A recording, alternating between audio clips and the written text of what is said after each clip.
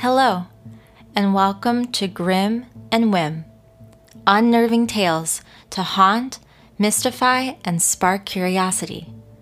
Let's be curious together. Welcome to a new segment on Grim and Whim called r/creepyencounters. And this is where I go on to Reddit and I have been reading some crazy stories about just weird, strange encounters that people have had with other people, because I feel like the universe is crazy and big and weird and strange, but people are always sometimes the most confusing, to me anyways. And this subreddit definitely highlights that fact. And so strap in and get ready to possibly cringe as we go over some creepy encounters. Our first story doesn't really have a title, so I'm just going to go ahead and get right into it. I'm 45 in August. This happened when I was 19. My girlfriend and I were months away from being parents for the first time, and we were both working jobs. I worked in retail as a key holder. She was working as an assistant manager at a place in the local strip mall. After my shift one day, I took the deposit bag, wrapped it up in my work clothes, put all of that in a bag, and I went to walk the 5 or so minutes to my girlfriend's work. Just before I got to the door of the mall, a man came up and asked me if I could help start his car. He needs to get to work, but he can't do it himself. Now, growing up, my family had cars like that, so I was like, damn air intake or whatever, and I said I'd help. We walk around the corner of the mall to where a car is sitting. That's the car I'm going to help start, I think to myself. The man says, so, we just need to get in and I'll drive you to my car I need help starting. Hairs on the back of my neck start to rise. I have ignored gut instincts before, but this is a sensation that very clearly is telling me, ignore these physiological warnings at your certain peril. I quickly explained to him that I thought this was going to be a very quick thing, and I have somewhere I need to be and I'm already late. I apologize and walk away from him into the mall, and watch him leave in the car before going to my girlfriend's workplace. I tell her we are going to scrap our plans for dinner and make it home ASAP, dropping the deposit bag on the way. As we're crossing the parking lot to head to the bank in a roundabout way, we see the same dude who was in a hurry to get to work, slowly driving around a parking lot, just scoping people out. There is no doubt in my mind I would have certainly regretted getting into a car with that man that day. There is a good chance I wouldn't be able to even type this story out today. If your gut instinct ever throws you some spidey sense vibes, listen to your body. I actually have a story very, very similar to this, where a man approached me while I was filling up my car with gas, and he wanted me to look at something on his car. And I was around like 20, 21, and I've always been that kind of person where when people approach me, and they start talking to me, it takes me sometimes a second to process what's happening, just because I am just a little bit awkward, and it just takes me a second to really understand what they're asking. And I looked at him and I said, well, I'm actually on my way to work, which was true.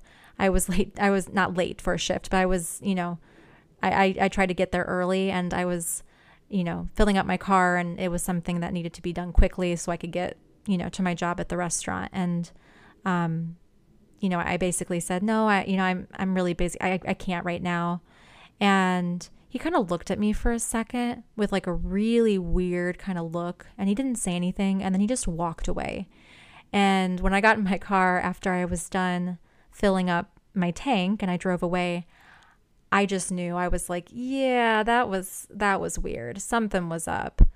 That person, I don't think he really needed my help. And I'm sure that there are some people who, have perfectly pure intentions and, ask for help and stuff like that. But I don't know.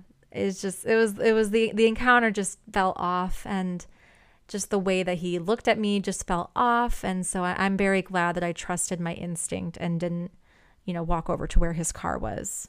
And I think that the person who posted this Reddit story said it best. If you feel a spidey sense, if something feels wrong, it probably is wrong. If it doesn't feel right, just don't go with that person, or, wait till there's another person around. Just don't put yourself in a situation that you might regret.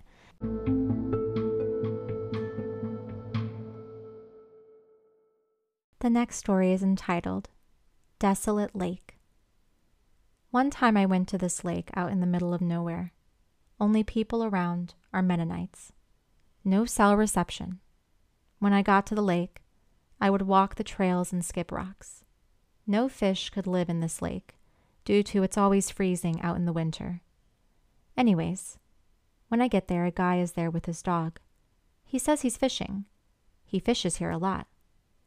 His minnow bucket is empty of minnows, but it does have a blue liquid in it. He even shows me saying, "Ain't it weird how the liquid is blue?" He starts talking about Frenchies and Corgis and 2 dog breeds that I'm interested in purchasing. Hardly anyone knows that. I tell him, I'm waiting for friends, but they weren't showing. I don't know where they are at. He then talks about a missing girl in the area and how he is going with his dog to look for her. I stay waiting for my friends. I have my machete and am cutting sticks for a fire. He comes back after 15 minutes. He tells me his dog couldn't smell any rotting body. He starts walking towards me, but he sees I have a machete in my hand. He stops. He gets into his pickup and leaves. I did call the cops to report this man since the missing girl has been in the news often. I see this man a couple months later because he visits the restaurant I work at. He stares at me and says nothing. I never see him again, and the cops still haven't found that girl. I Googled missing people in my area, and there are in fact many missing people who never get talked of. It's rumored meth was involved with the girl's disappearance, but who knows at this point. There's an edit to this story because the person who wrote this said that when they wrote this, it was several years before this incident, and since then, the Mennonites in the area drained the lake, and they cut out all the weeds and started renovating the new lake with new docks, stairs, and everything. And so keep in mind, if you go visit this lake, it is strange if you see anyone else there. So for them to do this only adds to the creepiness.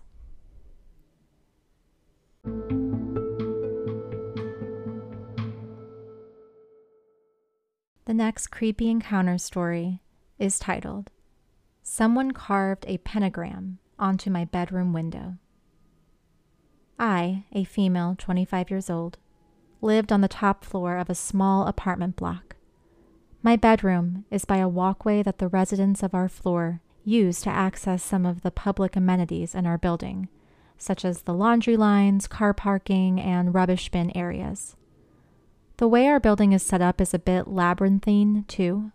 Our tags only allow us to access our own blocks from the front of the building, but using the walkways at the back of the building gives you access to everyone's kitchen doors, which are our back doors, I guess.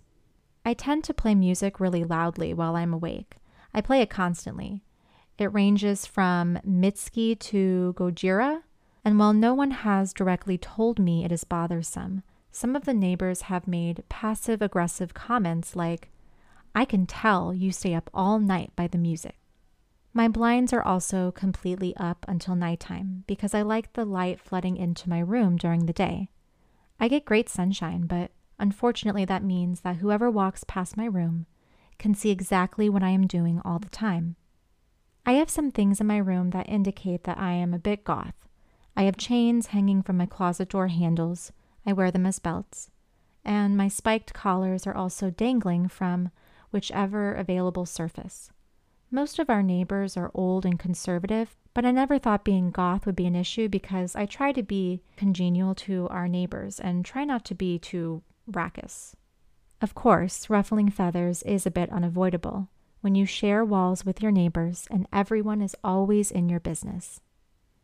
Anyway, I opened up my blinds the other morning and noticed something odd on my window.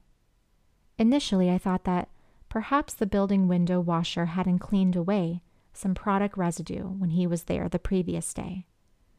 I called my housemate to look at it, just to note how big the smear was. I got to work as usual, not paying attention to it for another few hours. When I took a break, I stared at it again and decided, okay, I will clean it up. I got some window spray and set to work. I cleaned both the inside and outside of the window because I hadn't actually wiped my windows down from my bedroom in a few months. To my surprise, the smear didn't budge. I looked at it a bit more closely and saw that someone had used something very fine to scratch a pentagram into my window. It's not scratched in very deeply, but now that I know that it's there, I can see it quite distinctly. It's hard to capture on camera, and I have to send a photo to our rental agent, or else I'll have to pay for the window to be replaced when my lease is up. I am a very heavy sleeper, so I'm not surprised that someone was able to scratch it onto my window while I was asleep. I stare out my bedroom windows all day, and I didn't notice anything the day before.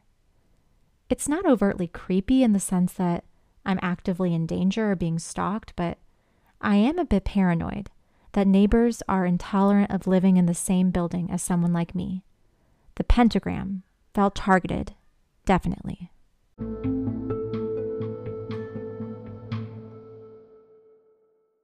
Before going right into the final story, I did just want to put a short trigger warning as there is discussion of suicide in the final story. And so if you know that that could be harmful to you and triggering for your mental health, I will see you on the next episode. Go ahead and skip this one and take care of yourself. Thank you. This final creepy encounter story is called She Was Dead and I Didn't Even Know It. About 5 years ago, I was living at home with my parents and my twin brother was there too. Every morning at about 7 a.m., we would both head out for a run. We had mapped out this giant loop that we would run. To make it a bit of a competition, I would run it in one direction and my twin would run it in the other direction. That way we could run and stay focused. Part of this loop was on the main street of the city my parents lived in. On this main road, there were these shady apartments, kind of hidden by a bunch of trees. The direction I was running, the view of the apartments was obscured by a giant hedge bush, and I couldn't see the apartments until I was right in front of them. Out of my peripherals, I see a woman standing among the trees, staring at me. I immediately get the chills and do not turn to face her because I didn't want to be rude. So I run on and forget about this a few minutes later. I pass my twin about 10 minutes later. He's going in the opposite direction as I. I get home and my twin isn't back yet. So I go about the rest of my morning routine, including taking a shower. I get out of the shower and my twin still hasn't come back yet, and I'm starting to get a bit worried. An hour after I had gotten home, he's still not back. And I call him. He tells me he's on his way back and he has something he needs to tell me and my parents. He finally gets home and tells us that he's been running in front of these apartments. He saw a woman hanging from the trees in front of the apartment. He finally gets home and tells us that as he's running in front of these apartments, he saw a woman hanging from the trees in front of the apartment. As soon as it's obvious he's seen her, a man comes sprinting from the apartments, wailing and screaming, "No, I can't believe she did this," and grabs her body and lays her on the ground and starts performing CPR. It's obvious he is her husband. My brother calls the local police and they dispatch an ambulance and police officers. My brother has to stay for questioning, in a witness report, and all that jazz. He is obviously troubled by it, since he was going the opposite way that I was running. He didn't have a hedge obscuring his view and got a straight-on view of the woman hanging there.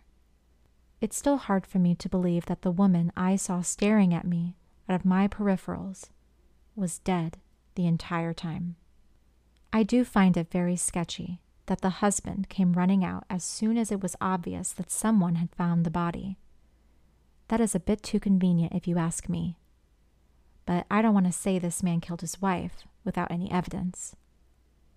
My brother is never followed up with by the police, leading me to believe the death was ruled a suicide. I just still can't fathom that if I would have turned to face this woman, I would have discovered her about 20 minutes earlier than my twin, and it deeply disturbs me that I didn't.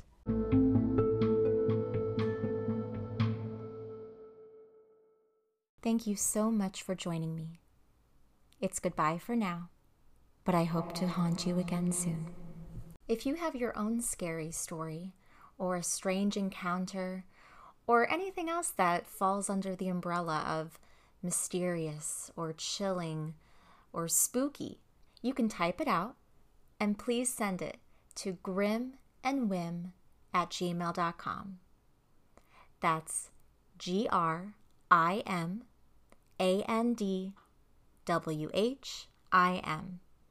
@gmail.com.